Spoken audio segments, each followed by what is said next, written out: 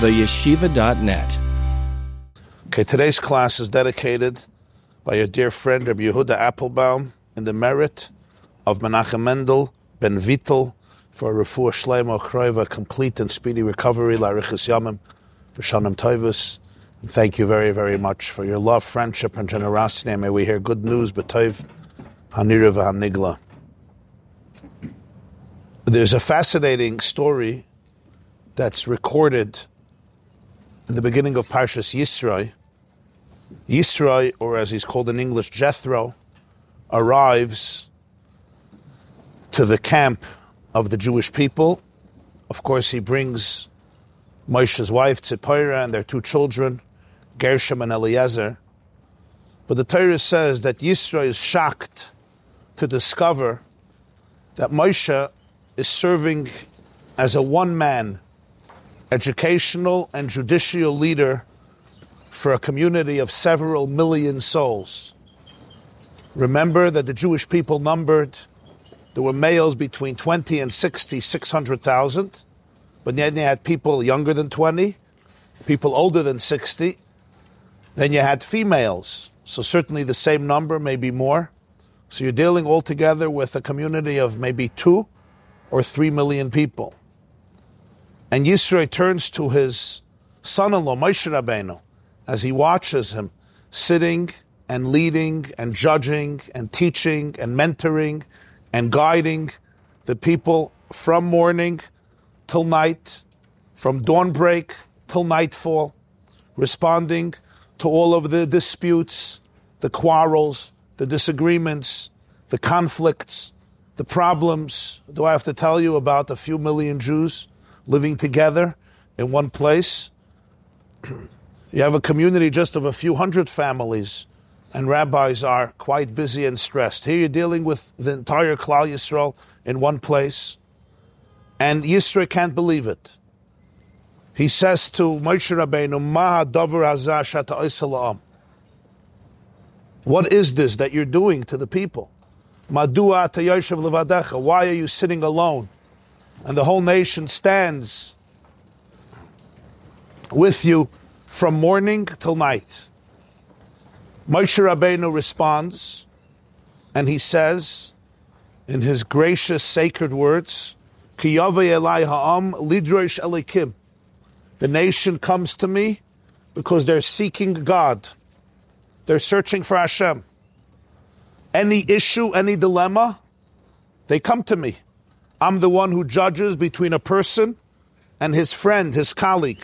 I also have to teach them and let them know the laws of Hashem, Chukei ha'Elokim ve'es Torosov, the laws of Hashem and his lessons, his teachings, his Torah.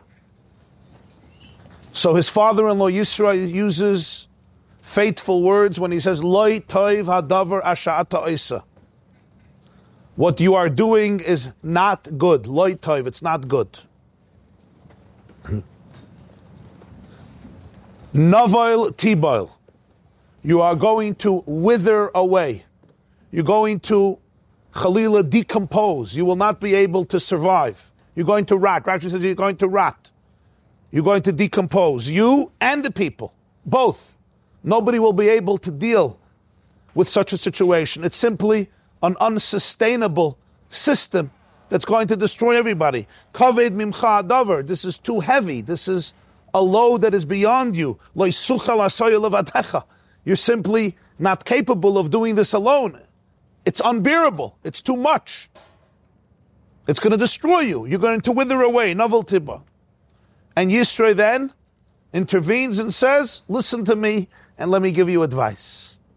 First recorded event in history, not the last, when a father-in-law tells the son-in-law how to do it correctly. And what's his advice?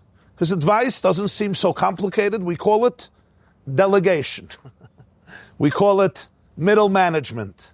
We call it hiring, bringing in people to be able to support you, to be able to help you, to be able to ease the burden to ease your burden so you don't have to do it all alone. Yisro suggests that Moshe Rabbeinu appoints from among the Jewish people capable people. Anshe Chayil, people of strong character, of valor, of dignity. Yirei Elokim, people who are God-fearing. They care for truth more than anything else. Oh, it's working? So. Hello. I turned the volume down, but I'm going to adjust it. Okay, gewaldig.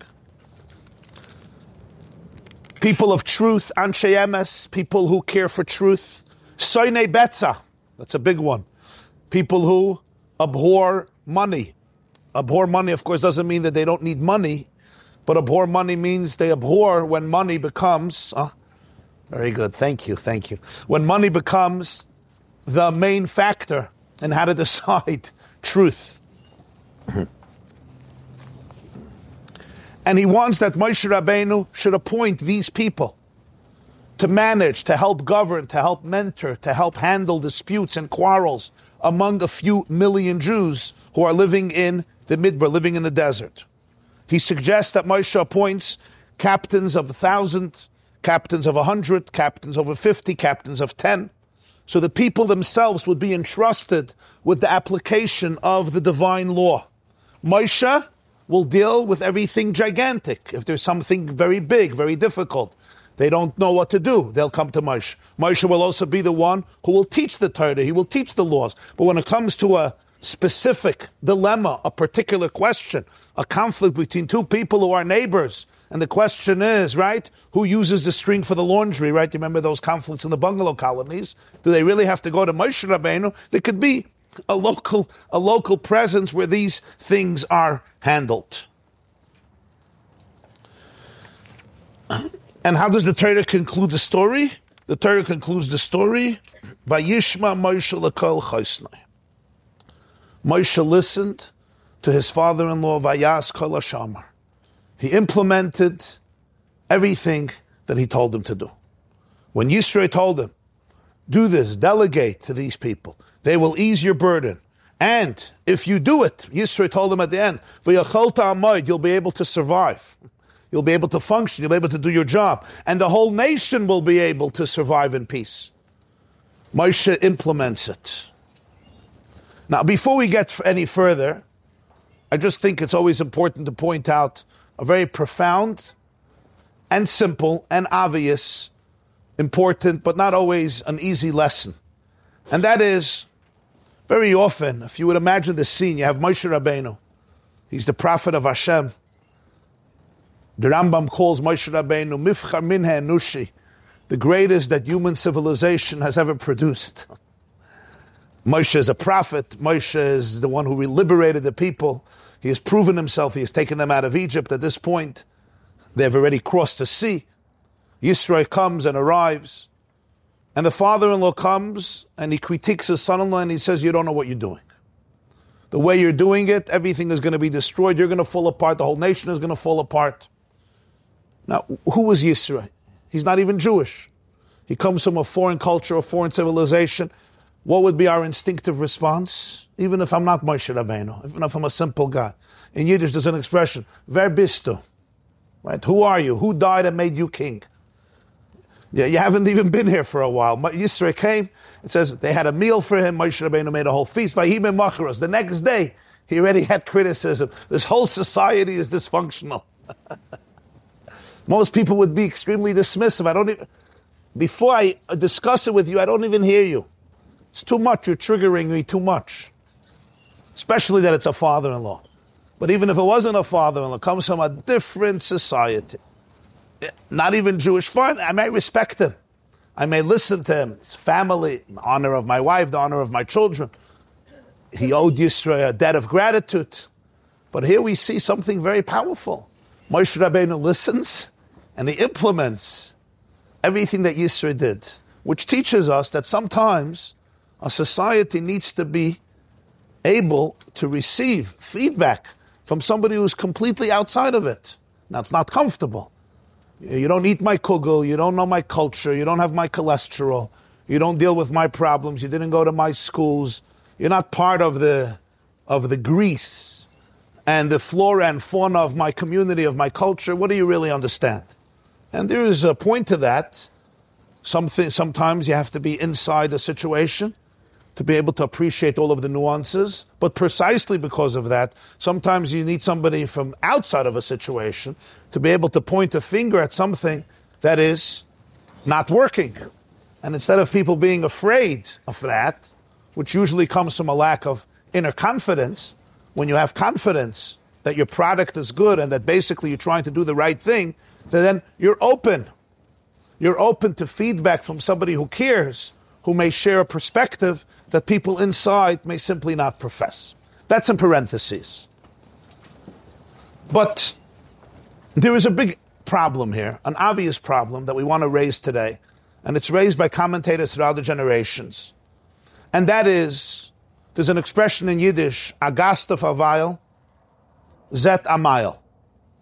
Let's see if it works in English. A guest for a while sees a mile. Okay, works. Of course, what that means is sometimes you're a guest in somebody's house and you notice things that people living there for a while don't notice because as an outsider, you're not part of the cholent. You're not part of the goulash, of the mishmash, of the issues. So you could see things, you could sense a vibe, you could notice things that other people take for granted or have made peace with it. So we can understand very well this concept. Yisro is a guest. He comes from a mile, from a guest for a while, even a guest for a while, sees a mile, sees to a distance other people, sees some things that people don't see. In fact, later in Parshas Ba'aloischa, it's interesting. Moshe asks Yisro to stay with them, to stay with the people. And the expression he uses is, Vayisalonu le'einayim. You're going to serve as eyes for us. Eyes. Such an interesting expression. As somebody who comes from a different place, you'll be able to provide us with a certain set of eyes, which means with a certain vision, a certain perspective that other people don't have. Yisro refused. Yisro went back to his country. But this is how Moshe defines the role that Yisro could play if he stays among the people. Vayisalonu le'einayim. So we could all understand that. And everybody knows that it's good for a school, for a company, lahavdil, for a corporation, for a shul, for a website, for an organization, for a community, to have what's called a vad habikairis, or a mevaker. People who could, from the outside, examine things, look what's going on, and of course give constructive criticism, not to undermine or denigrate or destroy somebody, or coming from jealousy or not forgiving, pirgun as they call it in Hebrew, but rather coming from a place of empathy and understanding, as the famous expression, cherish constructive criticism, because that is what will raise you to the greatest heights. A person who's not capable of hearing somebody who may say something that will challenge me, will stimulate me, ultimately means that I'm locked up in the prison of self. And even though I may be justifiably afraid because last time I listened to somebody, it ended up disastrous, but if that means that I lock myself up for life and don't listen to anybody, I'm hurting myself much more than anybody else. Great people, people of authenticity, of integrity, people who grow on any level of growth always requires bikairis, somebody to be able to call me out on something, somebody to be able to point a finger and say, maybe you should look at this in a different way. Maybe you should be curious and inquisitive as to what was going on at these moments. This is something that real people cherish. Compliments are always nice to receive, but they're not necessarily very helpful. They're helpful because they give validation and they give satisfaction, so they're helpful in that sense. But much greater help comes from people who don't only compliment, people who challenge you, people who stimulate you. If you have a personal trainer who just compliments you on how good you look, so you should fire him or her. A personal trainer who wants the person to stretch. Of course, compliments are important, but I want the person to stretch. I want the person to challenge themselves. It's true physically, it's true emotionally, it's true mentally, psychologically, and of course, it's true spiritually. That message is very clear from this story. But the question is, did Moshe really need Yisro to say this? Is this such a complicated, nuanced... I need your professionalism here because, and your constructive criticism on how I did it wrong. Not that I'll be able to do it next time any better. Okay, thank you. Better? Yes. Sometimes, if it... Beautiful. Thank you, Reb Shmuel. Sometimes there are nuanced things that are not so visible, under the rug, under the carpet, tucked deep inside the books, that you need a real professional to be able to expose. Just like we take x-rays and we take CAT scans to be able to see that which is beneath the surface. But what Yisro was telling Moshe here was the most obvious of issues. To say that from all people, Moshe Rabbeinu, even not Moshe Rabbeinu, just a regular administrator, an executive, a leader who's apt, who's competent, on the most basic level gets this. I ask you a question. You can deal with 3 million emails a day? I ask any of you. People have a challenge with 20 emails a day, 50 emails a day. I get a few hundred emails a day, and I don't know what to do. I'm behind right now 6,300 emails. So I try to deal with pikuach nefesh issues that are connected to life, or the opposite, always as soon as possible. But people deserve answers, some serious questions. That's not 3 million emails. Moshe Rabbeinu was one person dealing with every single Jew. This is what he says, I'm in charge. If there's a debate, they come to me. If there's a conflict, they come to me. Plus, I'm the teacher, I'm the prophet, I'm the mentor, I'm the guide. And everybody wants to learn. And there are issues. We can understand there are issues. Jews have disagreements. They have disagreements today. They had disagreements 300 years ago, especially when you put a few million of them together, living in one place, in one community, everybody together.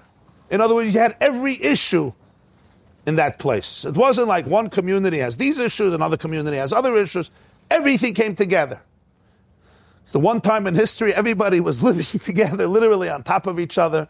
Yud Beis Mil Machane Yisrael, traveling in the desert from Mitzrayim, guided by the clouds of glory. It was incredible, it was amazing, it was divine.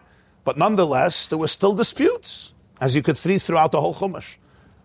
So even a regular person you would think would understand this. Certainly Moshe Rabbeinu, like Kam Navi B'Yisrael K'Moshe, is considered Raya Mehemna, the faithful shepherd of the Jewish people, unparalleled.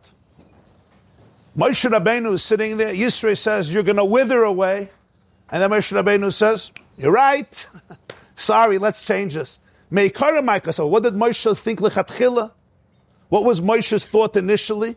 And if Moshe did have some mahalach, if Moshe did have some strategy, how it could work, he should have told Yisro, sorry, thank you for your input, it makes sense. But I have a system.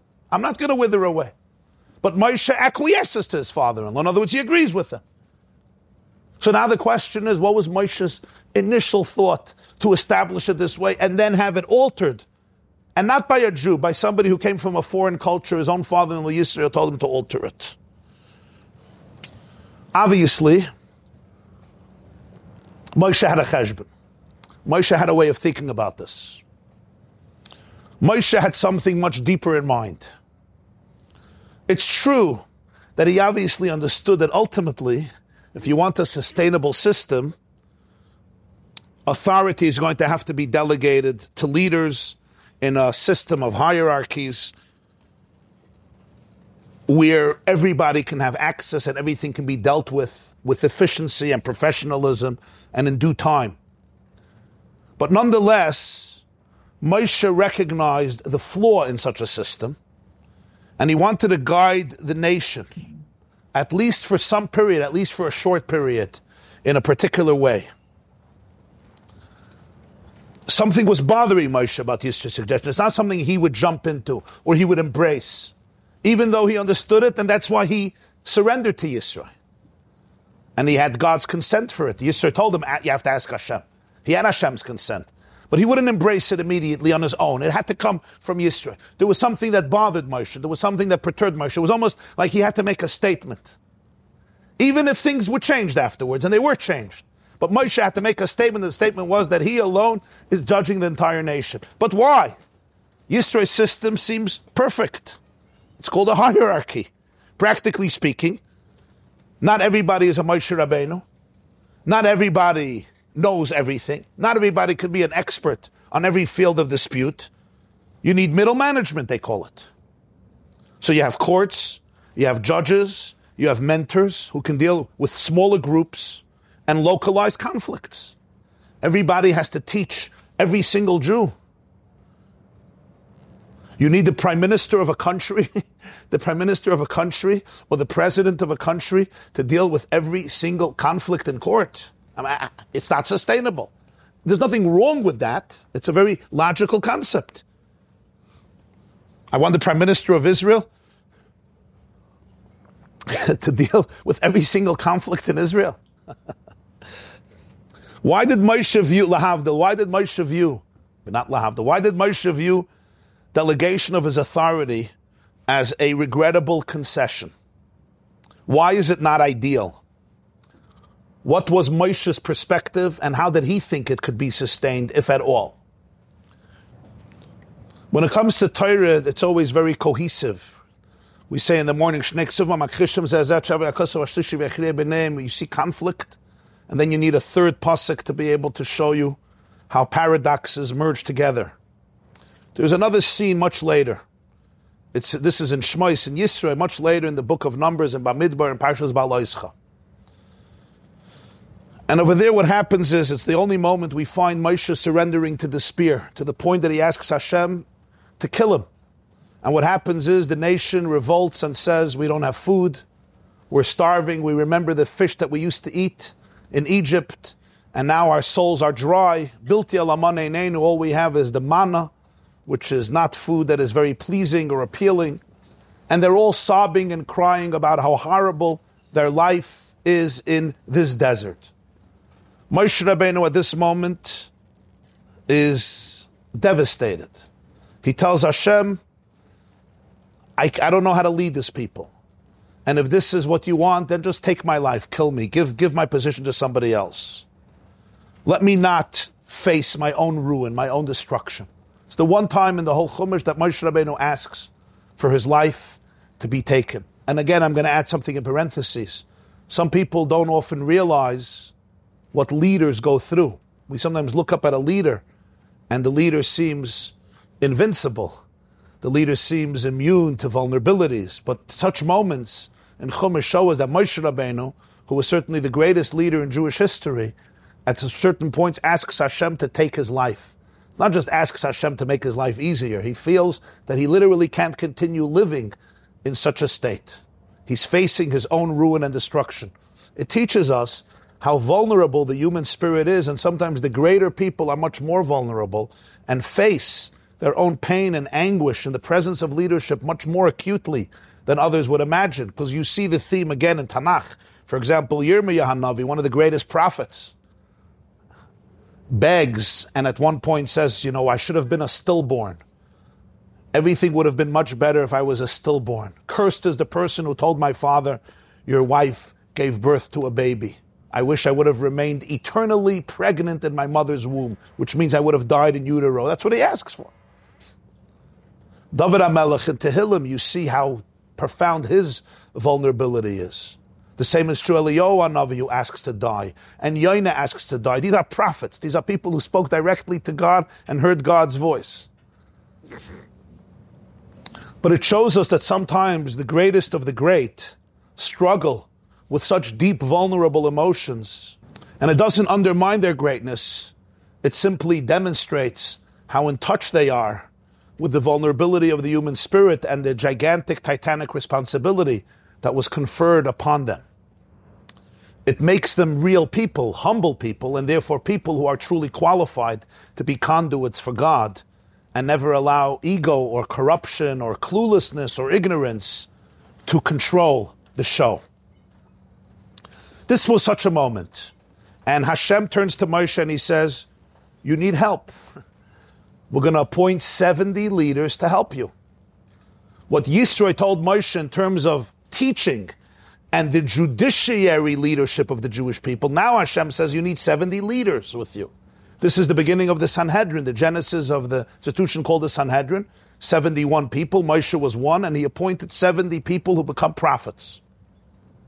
And these people are going to carry the leadership together with you. 70 elders, 70 great sages, who are all given a piece of Moshe's prophecy. Hashem says, I'm going to confer some of the divine spirit on you and place it on them, like lighting 70 candles from one candle. Even if the first candle is not missing its light, but now there are 70 more candles burning. There are 2 people that experienced this divine prophecy, and they weren't part of the list of 70, Eldad and Medad. Eldad and Medad, the Torah says, begin prophesying. I guess you could say they were caught in the moment of inspiration. They were caught up. It was contagious. The prophecy energy was contagious, and it caught these 2 people, perhaps by surprise. So they're now prophesying. Yehoshua, who's Moshe's greatest disciple, is extremely threatened by this phenomenon. You have 70 prophets appointed by Moshe, but now there are two people who became their own prophets. He feels that this is a potential threat to his teacher's authority. And he runs over to his master and he says, Adoni Moshe kloyim. My master Moshe, incarcerate them, imprison them. This can undermine everything. Moshe's response to Yehoshua is one of the most magnificent responses, I think, of a leader in history. Moshe responds to Yehoshua, who says, arrest them, imprison them. You know, they're imposters. They're taking authority for themselves in a situation that is inappropriate. It doesn't belong to them.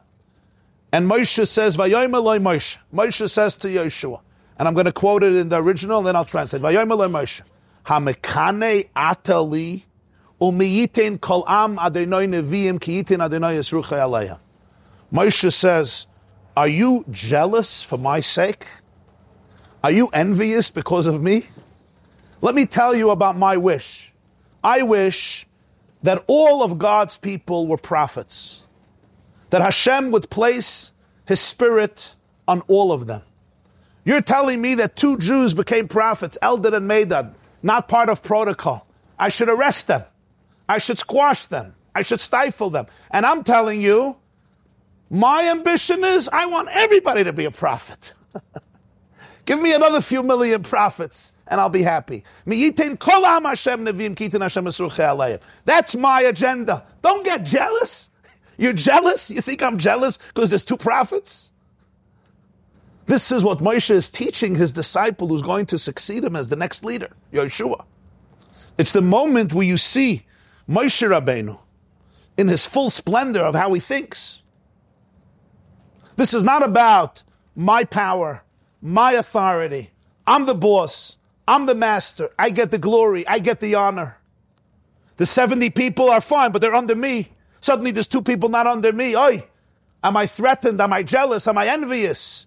And he tells Yehoshua, you missed the point. I want every Jew to be a prophet. I want every Jew to have direct access to Hashem, direct access to the Ribbono Shel Olam.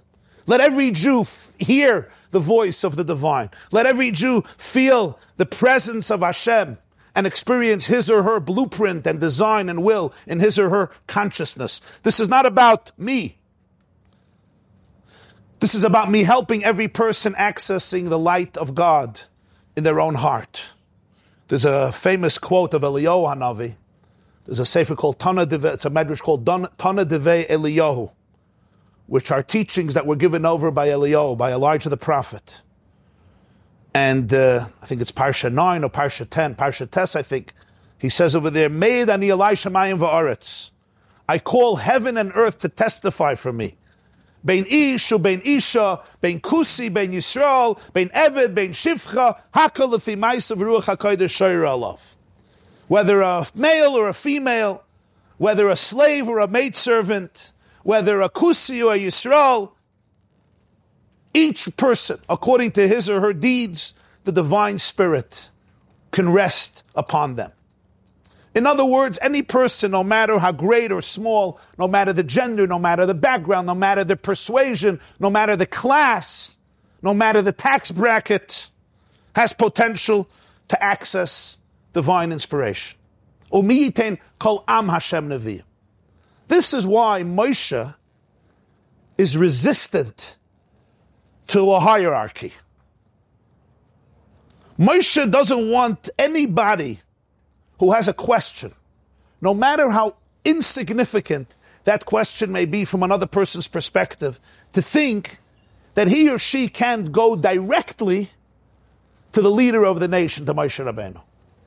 Nobody should think, I'm too small, I'm too valueless, I'm too inconsequential, my headaches, what relevance are they to the big cosmic plan, to the big cosmic picture?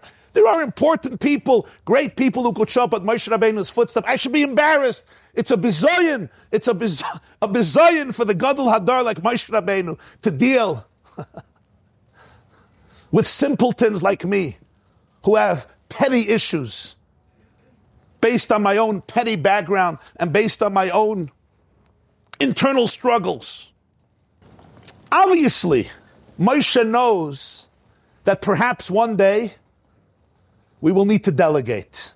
We will need to create a system that works, that is sustainable, where everybody can be heard. And for that, you need authorities, you need leaders, you need mentors and guides in a more localized fashion. You have to be able to have management that deals with local conflicts, etc. But Moshe wanted to send a message to the Jewish people for eternity, for all times, that the system that he's going to create based on Yisro's suggestion is actually a non-Jewish suggestion. It's coming from the outside. It's not his plan. He may do it. God told him to do it. But that's not the system how it has to be. It's a compromise based on reality of tending and making sure that every person gets heard, making sure that within 24 hours, everybody's questions can be dealt with. But everybody has to know that ideally, in truth, in essence, what's the right system? That everybody goes straight to the top. Everybody can go straight to the top. Everybody can go to Moshe himself without any intermediaries, without any hierarchies, without anybody saying, it's a stupid question, Moshe is going to laugh. This somebody else can answer. Okay, creating courts, creating judges, creating leaders of different levels, creating middle management is a necessity. It's a necessary reality. But it's a formality to maintain order, to maintain structure, so that lines shouldn't extend for 3 or 4 days. But in essence, there's no higher, there's no lower, there's no bigger, there's no smaller, there's no Jew closer, there's no Jew further, there's no Jew more important, there's no Jew less important, there's no Jew more significant, there's no Jew less significant. My question is too small, I am too small, my family is too small, I'm embarrassed to go with this question.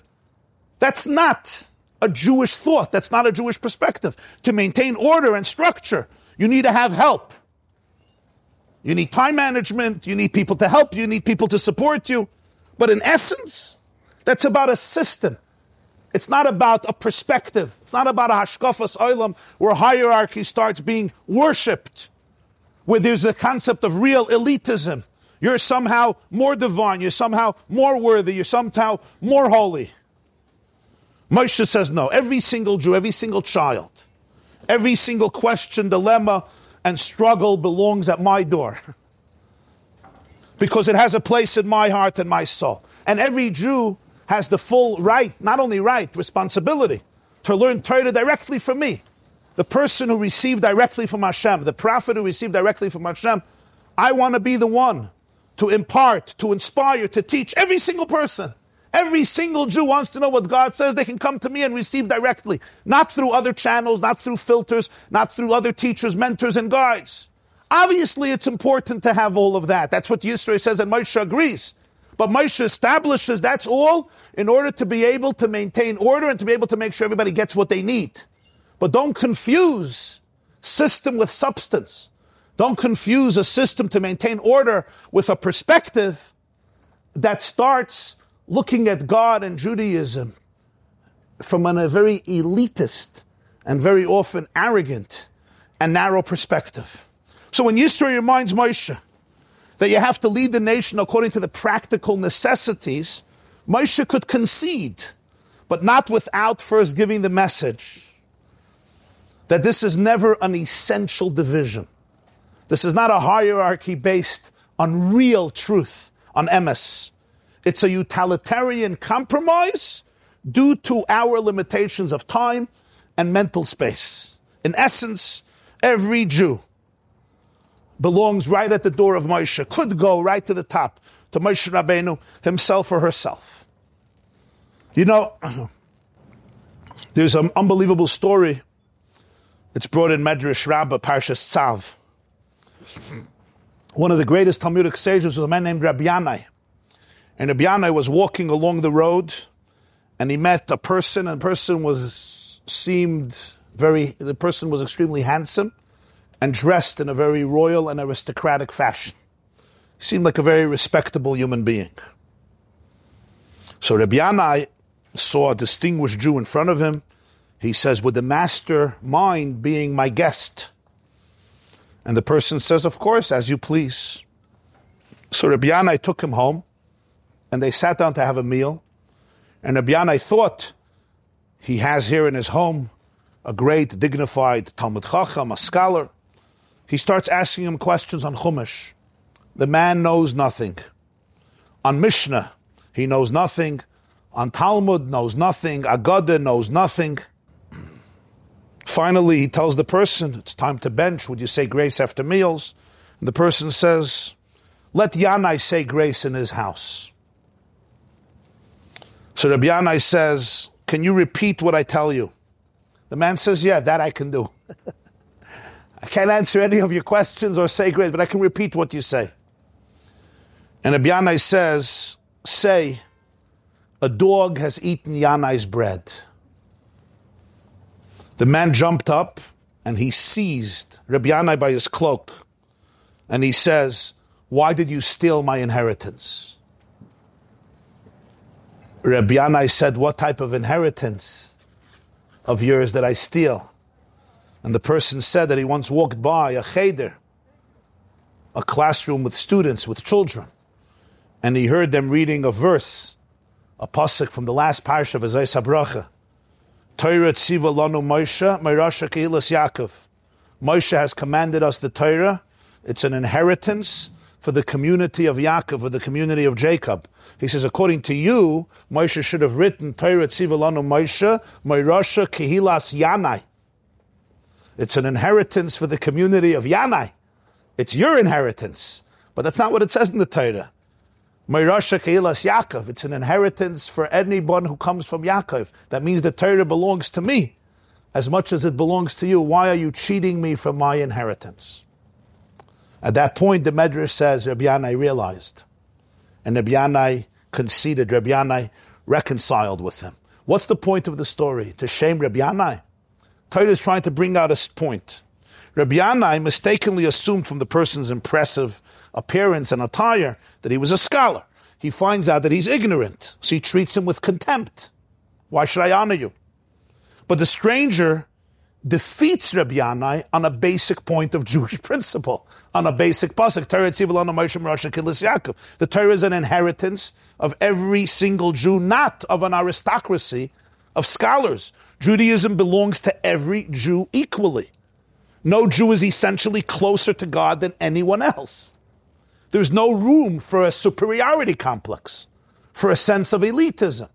And the term is Meirasha, Yerusha, an inheritance, because inheritance has a very unique halacha. Let's say somebody, a father or a parent, is worth $40 billion, and sadly they pass away. The orphan, the heir that they leave over, is 1 day old or 1 week old. How much is this 1 week old baby worth? What's the answer? $40 billion. That's what he's worth. Legally, on paper. He may not know it. He certainly doesn't know what to do with it. Take a few years. But it's his. Meirasha Kehilas Yaakov means Torah is a Yerusha of every Jew. What does the word Yerusha mean? Yerusha means he or she could be 1 day old. They can't read. They can't talk. They can't even crawl. They certainly can't learn.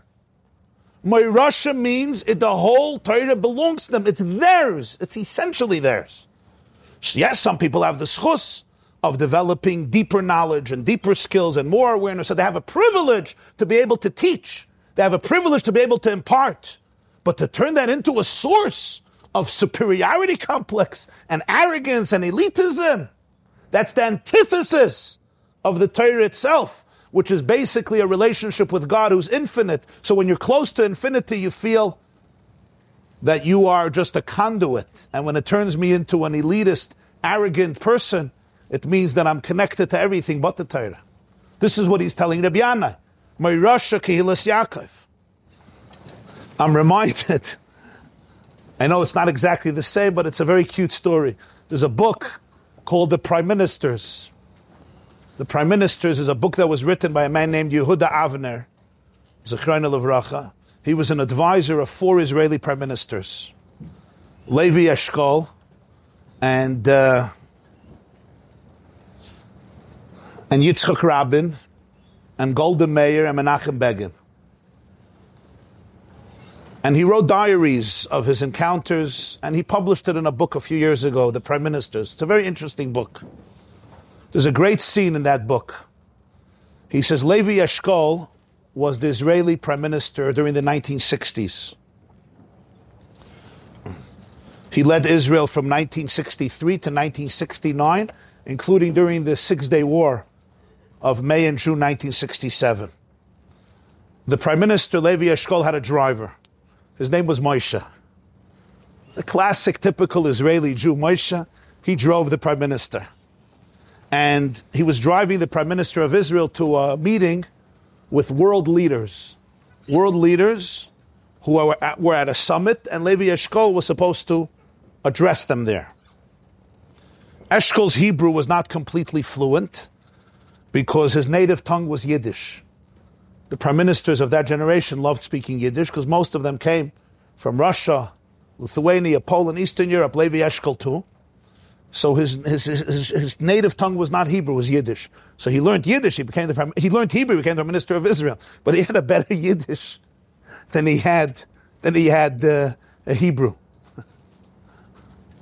You know, not long ago, Colin Powell died. You remember, the chief of staff.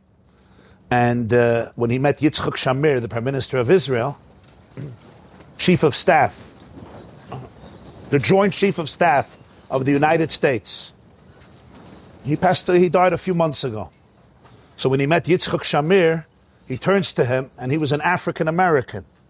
He turns to him and he says, "I can't read in Yiddish." He tells Shamir, you know how to speak Yiddish? Shamir almost fainted. Here's the African American Joint Chief of Staff of the U.S. asking him, and he says, "Ich will reden a bissel Yiddish." It turns out he was a Shabbos guy in the Bronx when he was a kid. He knew Yiddish very well. And he said Shamir loved it. Shamir also came from Eastern Europe. Anyway, so Eshkol is in the car, and they're coming to this meeting with world leaders. You had presidents, you had prime ministers, you had vice presidents at the meeting. And he turns to his driver in Yiddish, and he says, "Moshe, was trachst du wegen was tut sich in Eretz Yisrael? What is your opinion about what's happening in Israel?" So Moshe says, "Alles is beseder." You know what everything is fine. So Levi Eshkol says, "Moshe, be'emes. Don't just give me a diplomatic answer. Truthfully, what is your opinion about what's going on in Israel?"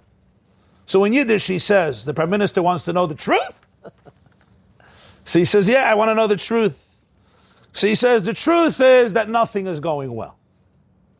And he gives it to Levi Eshkol as only an Israeli chauffeur. If you ever took a taxi in Israel, you know the taxi drivers are very opinionated. It's not like in America, you get into a taxi, 2 hours, the guy doesn't say a word, right? You want to have a conversation, especially before the era of phones, of cell phones. Nobody to talk to in Israel. You want to be quiet, but that's not going to happen. Anyway, he starts sharing a litany of complaints about the way the country is being run. This is dysfunctional. This is corrupt.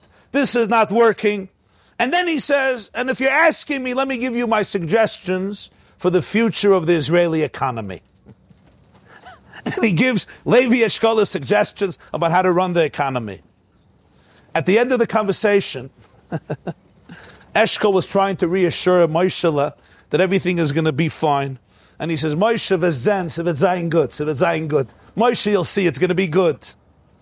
The problem is that they already arrived. And all the leaders were waiting for Levi Eshkol to approach him. And Avner says, it was surreal. People are saying, Prime Minister, come, they're all waiting. No, he has to finish his conversation.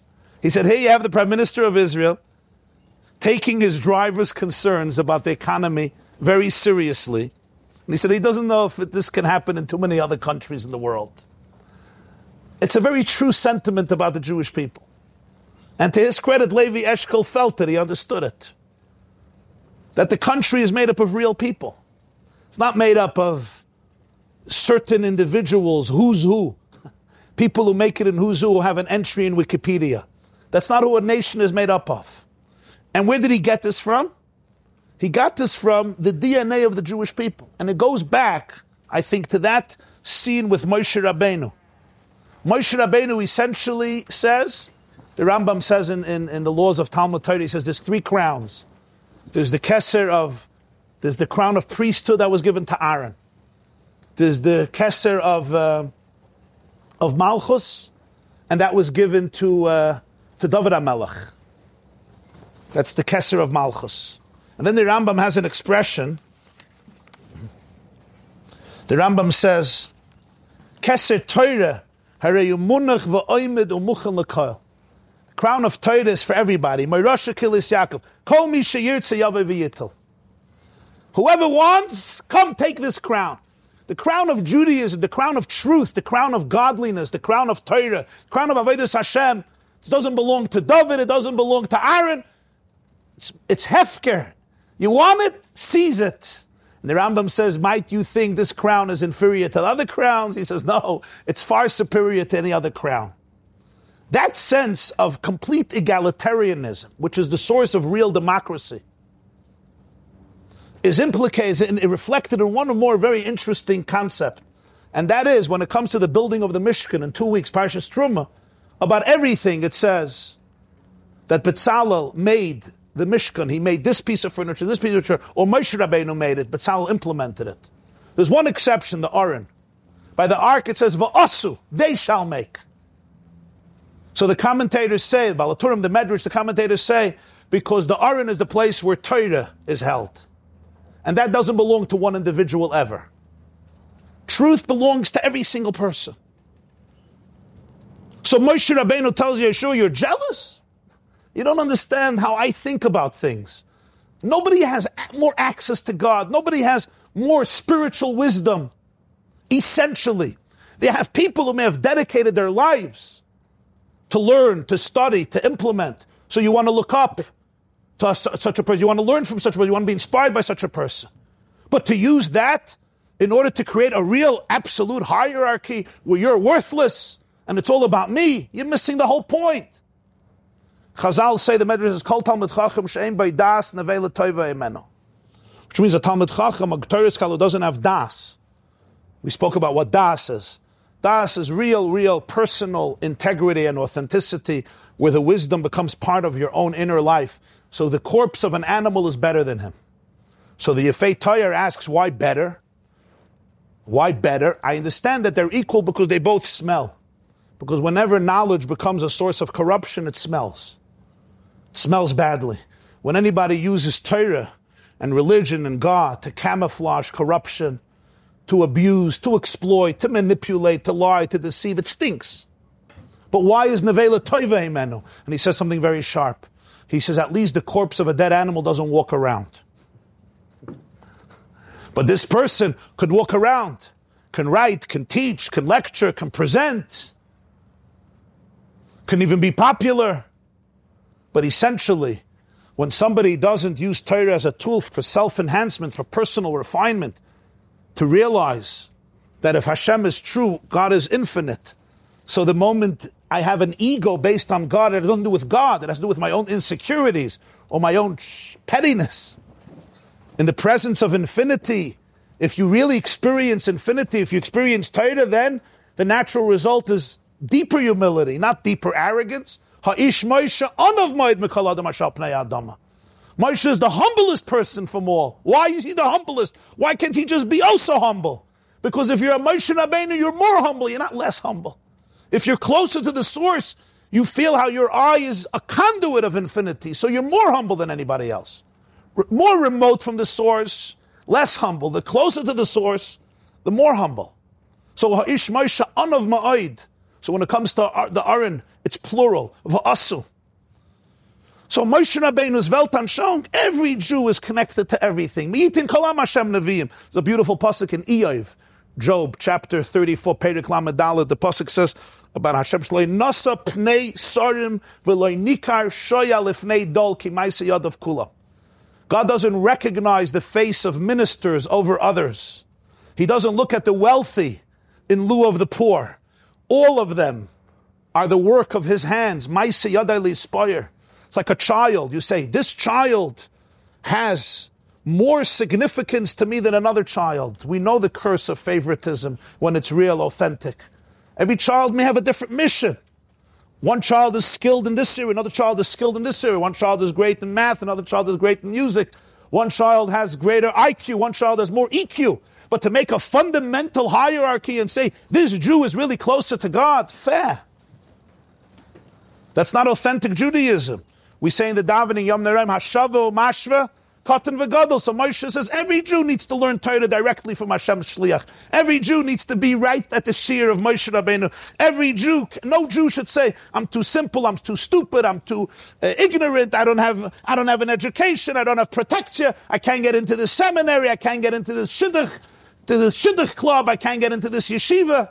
Moshe says, that doesn't work. Every Jew belongs in my yeshiva. Every Jew belongs listening to Torah directly from me. And even when it comes to quarrels, it's not only learning, even when it comes to quarrels and disputes, there's no such a thing. You don't come to me, you go to somebody else. That doesn't exist. Or this question is not for me, this question is for somebody else. In Moshe's world, if it's your question, if you want to know what God wants concerning this detail of your life, of course it's for Moshe Rabbeinu. And that means it's direct. Moshe Rabbeinu is the direct transmitter, direct shliach of Hashem. The Imrei Emes, the Geri Rebbe, the Imrei Emes, they tell a story that there was once a Jew who came over to him. He had a sick daughter, and he needed advice about how to deal with this ill daughter. And he went over to the Imrei Emes and he said, I want to consult you. The Geri Rebbe, the Imrei Emes, his time was very, very valuable. He had hundreds of thousands of chassidim, and he had a very, very busy schedule. And he worked hard on himself, and he learned a lot over the day. And this Jew came over, he said, I want to speak to you about this. So the Imrei Emes says, Ich hab nicht kein Zeit.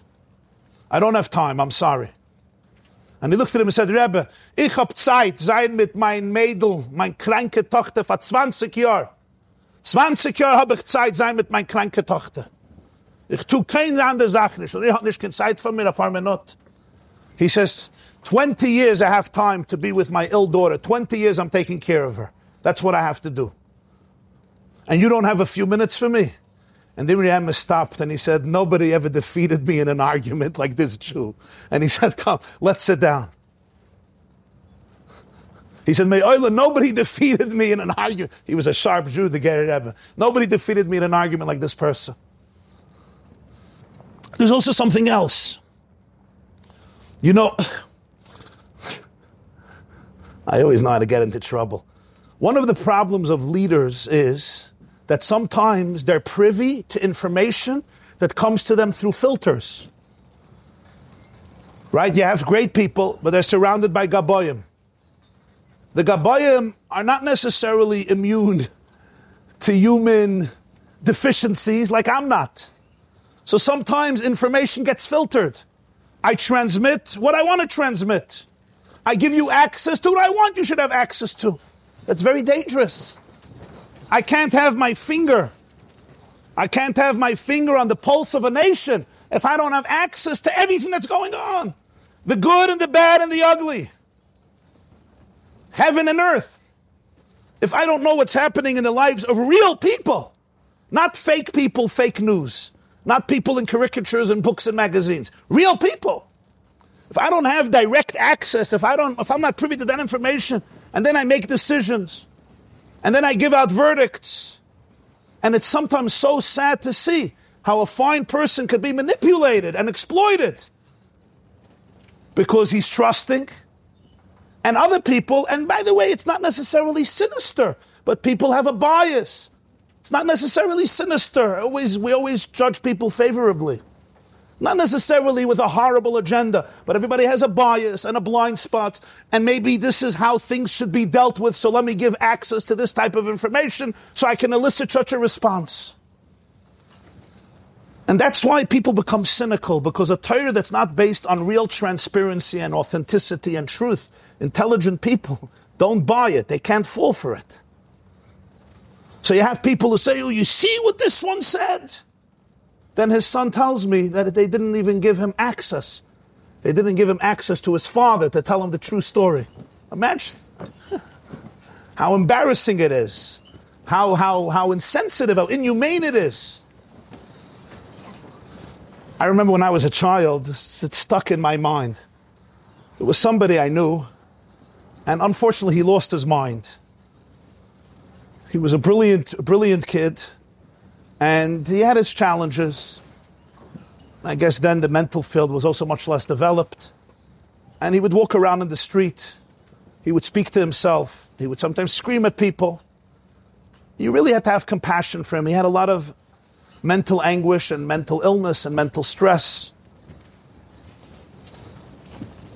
And I saw him as a kid. Growing up, I saw him as a kid. And once, this I saw with my own eyes, I was already, was probably 14 or 15, maybe 13. The Lubavitcher Rebbe was walking into his office, and this man was standing there. And he took out an envelope with a letter, and he gave it to the Rebbe. And I saw the Rebbe had a secretary who knew who this person is. And he probably knew from previous experiences that what's going to be in that letter is probably going to be highly problematic or disrespectful and so forth. So as this person stretched out his letter, I saw the secretary, who I'm sure just wanted to protect the Rebbe from reading a letter that at best would just be rubbish, and at worst would be a letter that would contain truths based on hallucinations, and maybe even very disrespectful comments and remarks. So he chopped the letter out of the... He chopped this person's hand to take the letter. He'll pass the letter on to the Rebbe. And I'll never forget, the Lubavitcher Rebbe looked at this secretary with such a gaze. It was so sharp. I got scared. I was just watching. He looked at him. He didn't say anything, but it was almost like, dare not mix in to my business. Know your job. And he stretched out his hand and he took the letter from this person. I don't know what it said in the letter. And I saw how the person behaved in the streets. He's already after Eilam Amazal Haben Alichtik and Gan Eden, this person.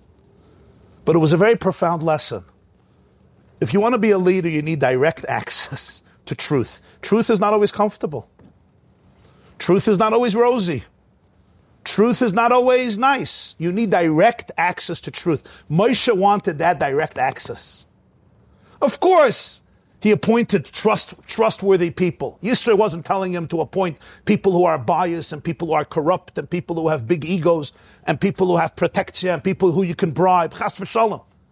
Then there's nothing to talk about. Then you're just destroying anything that has to do with authenticity. He wanted him to appoint Anshe Chayil, Anshe Emes, Yirei Elikim, Soinei Betza, people who hate money. Where are you going to find that? Right? As somebody once said, where are we going to find somebody who's a Soinei Betza? Where are you going to find somebody who hates money? And the response was, Fageld kem and das kaufen. If you have enough money, you can buy that too. For enough money, I'll start hating money. No problem. So even if Moshe acquiesces to Yisro, it's about formal maintenance, never to be confused with the essential system of how Judaism views God, views Moshe, views Torah, and most importantly, views every single Jew. There's a very interesting Mishnah. It just shows you the thought process of our sages. There's an interesting Mishnah, Maseches Eidos, chapter 1, Mishnah 3. It speaks about a huge debate, how a mikveh becomes disqualified through mayim she'uvin, through water that is not natural rainwater, but water that is processed through sinks, etc. How a mikveh gets disqualified, how much of that water. And there's a huge argument between Shammai and between Hillel. It's one of the few arguments between Shammai and Hillel themselves. Not Beis Shammai and Beis Hillel, but Hillel and Shammai. Each one had his perspective. Shammai had his perspective, and Hillel had his perspective. And then the Mishnah continues. The sages say they're both wrong. The verdict is not like either. It's not like them. How do they decide the verdict? So the Mishnah says, who decided the verdict? Two weavers who worked at the dung gate, Shnei Gardayim, two weavers who worked at the Shar HaAshpois BeYerushalayim. I don't know if you ever saw the various gates, but there's the dung gate in Jerusalem. It's called Shar HaAshpois, from the word Ashpa. Two weavers, menial workers who worked there. They came and they said, we once heard from Shmaya and Avtalion that if you have 3 lugim of mayim she'uvin that falls into a mikveh that's still being filled up, it disqualifies the mikveh. And that became the halacha. So the halacha comes from 2 weavers who worked at the dung gate of Jerusalem. This embodies, it represents. Lo nikar shoyel ifnei dol. Keser Torah is hefker, it's munach l'koil. There's no essential distinction, essential difference. I may have once told you a story. It's a very, very, I think it really captures this message. There was a Jew, his name was Reb Monye Mozenson. He was a Russian Jew, he was a Talmud Chacham, he was a great Torah scholar. He was also very successful in business. He was a diamond merchant and a very successful one. And though he spent most of his time studying and in communal affairs, but he did very well in business. And he was a chassid, a disciple of the 5th Lubavitcher Rebbe known as the Rashab, Reb Shalom Dov Ber Schneerson, who passed away in 1920, business. And each year he would come for Yom Tov. He would give the Rebbe a gift, the most beautiful diamond that he managed to obtain that year, that the Rebbe could use for any one of his tzedakahs, any one of his charity purposes, he could use this diamond for. This was his custom and tradition every year. One year he came, and he arrived. There was a system known as Yechidus going into the Rebbe for a private audience, and in front of him was a very simple Jew. Somebody who was known as just a very simple, fine, God-fearing Jew. He went in front of him, and he was there in the Rebbe's room for a very long time. This Jew left, and now it was Reb Monye Mozenson's turn to come in. He went in, and the Rebbe kept him there for a few minutes, and he left. And as he related the story, he said, I felt resentful. I'm a very accomplished person, very influential, very affluent, a Baltsura, a Bardas. He was a great man. And me, he gave 5 minutes. The person in front of me was there for such a long time, and the person was known as a very simple Jew. He didn't say anything. It was his Rebbe, but he kept it in his heart. He felt very uncomfortable. After Yom Tov, it was time to say goodbye. He came in with his diamonds, and he gives the Lubavitcher Rebbe, the Rebbe Rashab, his diamond, and he says, this is a beauty I have for you this year, Azoinson Azalchis. It's extremely expensive. You'll be able to use it and get a lot of money to give for tzedakah. And the Rebbe looks at it, and he positions it in this part of the hand, he turns it around. He says, Ich seh nicht the gadlus. I don't see the beauty of the stone. So he starts pointing out, and he says, let me explain to you. And he explains, he's a diamond connoisseur. And the Rebbe looks again, he says, Ich seh nicht, I don't see the greatness. And after a few lessons, he finally gets frustrated. He said, Rebbe medav zayin amevin. Rebbe, you have to be an expert. The Rebbe Rashab smiles, and he says, Emes, unaf neshamas, daf man euch zayin amevin. And when it comes to souls, you also have to be an expert. You're a connoisseur of diamonds. I'm a connoisseur of souls. And Reb Monye understood this was a response to the grudge he was carrying in his chest, which is never good for a relationship because of the Rebbe's behavior that night. We don't know about souls. Who knows about souls? The soul is greater. The soul is smaller. A soul is a chelik elikami mal. It's a piece of God. In its source, all souls are one. They're all infinity. Even if the souls manifest themselves and are embodied, we don't know about the depths of souls. We always have to have awe and reverence.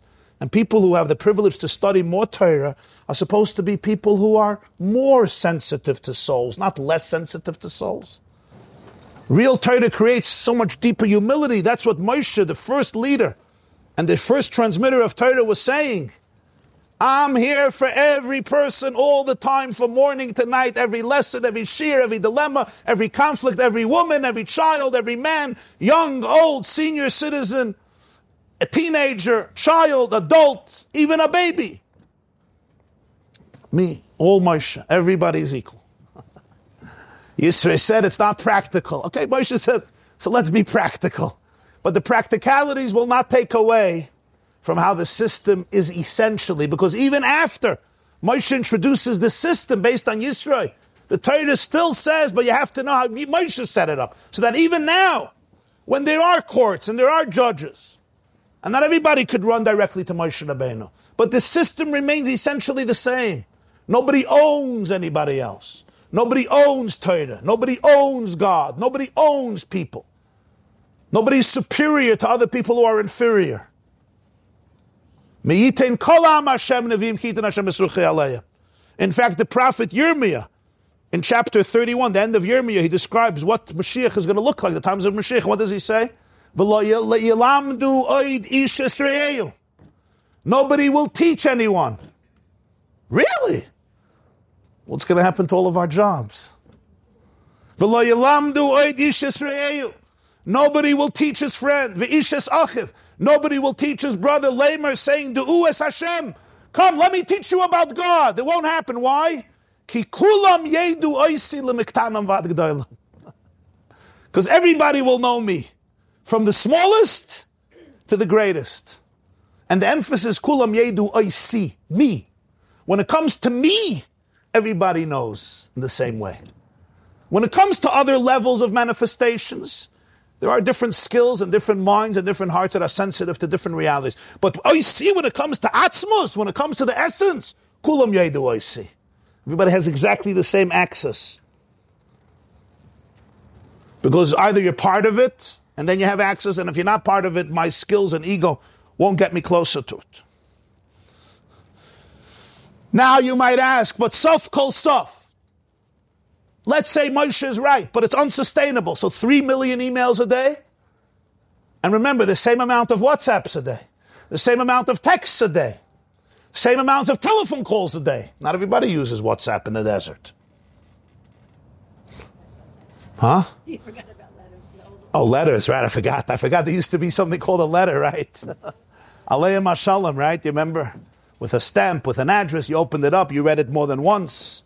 You cherished it, you put it back in the envelope, you opened it up again at night and you read it. Huh? You sat down to write an answer and you wrote it again. The person got it 3 months later. So you could say, Moshe was just planning to do this for 5 days, for 6 days, for what, a year, half a year? So the truth is, there's one last point. With this we finish. And this is a title from the Maggid of Mezrich. And he says, there's something grammatically very strange. Yisro asks Moshe, what are you doing? Why are you sitting alone? And Moshe says, they're coming to search for God. Then Moshe uses these words, I quote, listen carefully. Ki lahem davar ba'elai. If they have an issue, he comes to me. You hear the problem in English? If they have an issue, it should be, they come to me. Not he comes to me. Ki lahem davar, right? Ba'elai. Or yavoyu, not ba'elai. And then he says, V'shafatati, and I judge bein ish u bein re'eyu, between a man and his friend. So if you're judging between these two people, they should both be there. So Maggid of Mezrich says something beautiful. He says there's two types of questions that people have. They used to say, why is it that when you have a din Torah, a woman has a chicken. In the olden days you had a chicken, and it looks like the chicken may have a hole somewhere, and you go to the Rav. The Rav says the chicken is treif, And she doesn't even think, and she throws the chicken out and she gives it to a Gentile. Even though the chicken was a precious commodity in the shtetl. The same man who would throw out the chicken without blinking, when the rabbi says, your friend is right, and you have to give him the 100 ruble, he screams, corruption! The answer is, by the chicken, you're losing money here, you're losing money here. He says, by the chicken, he's not upset, because what's making him upset is not that he lost the money. What's making him upset is that somebody else got the money. You see, people could follow Allah as long as I throw out money. Yeah, the Rav said, no problem. You need new mezuzahs, you need new tefillin, you need new talis, you need new this, gesundheit. It's expensive, we'll figure it out, God will provide. But if somebody else gets the money, now it's all corrupt. I'm not worried about the money, I could lose the money. Jews are not so stingy. But somebody else got my money. That's already a different issue. There's two types of people who have disputes, says the Maggid. One is, I want to know the truth. And one is, I don't want you to win. So Moshe tells Yisro, you don't understand the Jewish people. You think the Jewish people, their disputes are based, they want to win. If that would be the case, they would both come. Ki lehem davar, when they have an issue, boy, like only one person comes. They're not busy fighting, he just has to find out the truth. If it was about me winning and you losing, they both have to come and argue and fight and scream. It's not about that. They want to know the truth. I don't care if you lose. I don't care if you win. Your winning is also my winning. They're looking for truth. So Ki lehem davar, when they have an issue, boy, like only one person comes to find out. V'shafatati ben ish ben re'eyu. That's why he says, I judge between a person and his friend. They're friends even in the dispute. Why are they friends? Because they simply want to know how to resolve it. What's the right thing? What does God want? From this you don't wither away. From this you don't wither away. You wither away from the conflict, from the hate, from the animosity, from the negativity, from the toxicity. From this you don't wither away. They're friends. I'll ask, was Yisro right or was Moshe right? The answer is, it looks like from Chumash that Yisro was right. The truth is as follows, and Moshe knew this. When people walked into his presence, when people walked in, this I once heard from the Lubavitcher Rebbe, when people walked into Moshe's presence, they already experienced a different part of themselves. And most of the conflicts were resolved. Because when you get to realize who you really are, you know that most of the conflicts are coming because I'm trying to protect myself with superficial defenses that are based on my own inner sense of guilt, pain, shame, inadequacy. To be in the presence of somebody who can suspend their ego and create complete room for you and your journey with absolute compassion and no judgment, and helps you cast a light on yourself and puts up a mirror to who you are, so that when you are in the presence of Moshe, Moshe serves as a mirror to show you who you really are. 95% of the conflicts dissolve, or they're very simply dissolved. And I'll illustrate it to you with an anecdote. They say there was an old father and a son who lived together on a farm. They were very poor. They had one coat. It was a winter day like today, but even worse. We're in a tent. The father said, I'm 95 years old. If I don't have the coat, I'm going to die from cold. The boy said, I'm out in the farm. I'm outside. I need the coat. The father said, but I'm old. You're young and strong. They got into a fight. The father says, I need the coat. He says, you're indoors. I'm outdoors. Yeah, but I'm an old man and I'm your father. They go to the Rav. Who's right? The son says, I want the coat. Kula shali. The father says, I want the coat. Kula shali. The Rav thinks. He says, I'm sorry, your son is right. You're indoors. Find a way to protect yourself indoors. But he's outdoors. Outdoors, what is he supposed to do? The only shelter, the only protection he has is a coat. Your son is right. Son says, you see? I told you I'm right. Son takes the coat, puts it on, and they walk back from the rabbi's home back to their hut at the end of this farm. It's freezing. And the son sees his father shivering, literally trembling, a 95-year-old man trembling from cold. And he can't deal with it. He takes off the coat and he says, Tati, here's the coat. And the father says, thank you, puts on the coat, and now the son is trembling. And the father feels horrible. He says, I think you should have the coat. No, you have the coat. They come home, and the father is wearing the coat, and the boy goes out to work. And the father is looking out the window, and he sees his son trembling, and he calls him in, he says, you have the coat.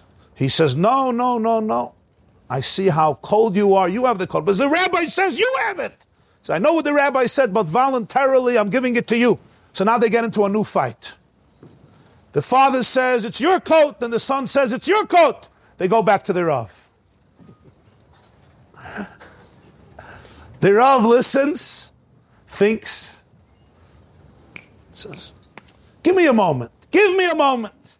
He goes into his bedroom. He comes out with a beautiful pelts, with a big, fat, warm fur coat. And he says, I just remembered I had this in my closet for many, many years. I don't use it. I have another coat. And it's here. So why don't I lend this to you? So you'll have two coats, one for the son, one for the father. And when God helps you, you have money and you can afford another coat, you'll give it back to me. That's how he solves the dilemma. So the old man looks at him and says, Rebbe, kasha. What's his kasha? Why couldn't you do this the first time? You had the coat in the closet for 20 years. He says, good question. I didn't think of it. Why didn't you think of it? So I'll tell you why I didn't think of it. Everybody's energy is connected. Right? You know about the experiments of mirroring neurons? Mirroring neurons, it's an unbelievable experiment. The source of empathy, right? When you're involved in an activity, they found another person watching it, or even with animals, with monkeys, they're experiencing that same experience from empathy with the other person. So we affect each other in ways much deeper than we know consciously. So the Rav says as follows. The first time, you both came in screaming. The boy was screaming, it's my coat, mine. The father was screaming, it's my coat. What do you think I was screaming? It's my coat. Unconsciously, subconsciously, I was screaming, it's my coat. I didn't even think of giving it to you. But now you came in, the boy was screaming, it's your coat. The father was screaming, it's your coat. So my system started to scream, let me share the coat. So the idea came to the surface. You see, we often view life as victims. I'm responding to a situation. Very often I could create a situation.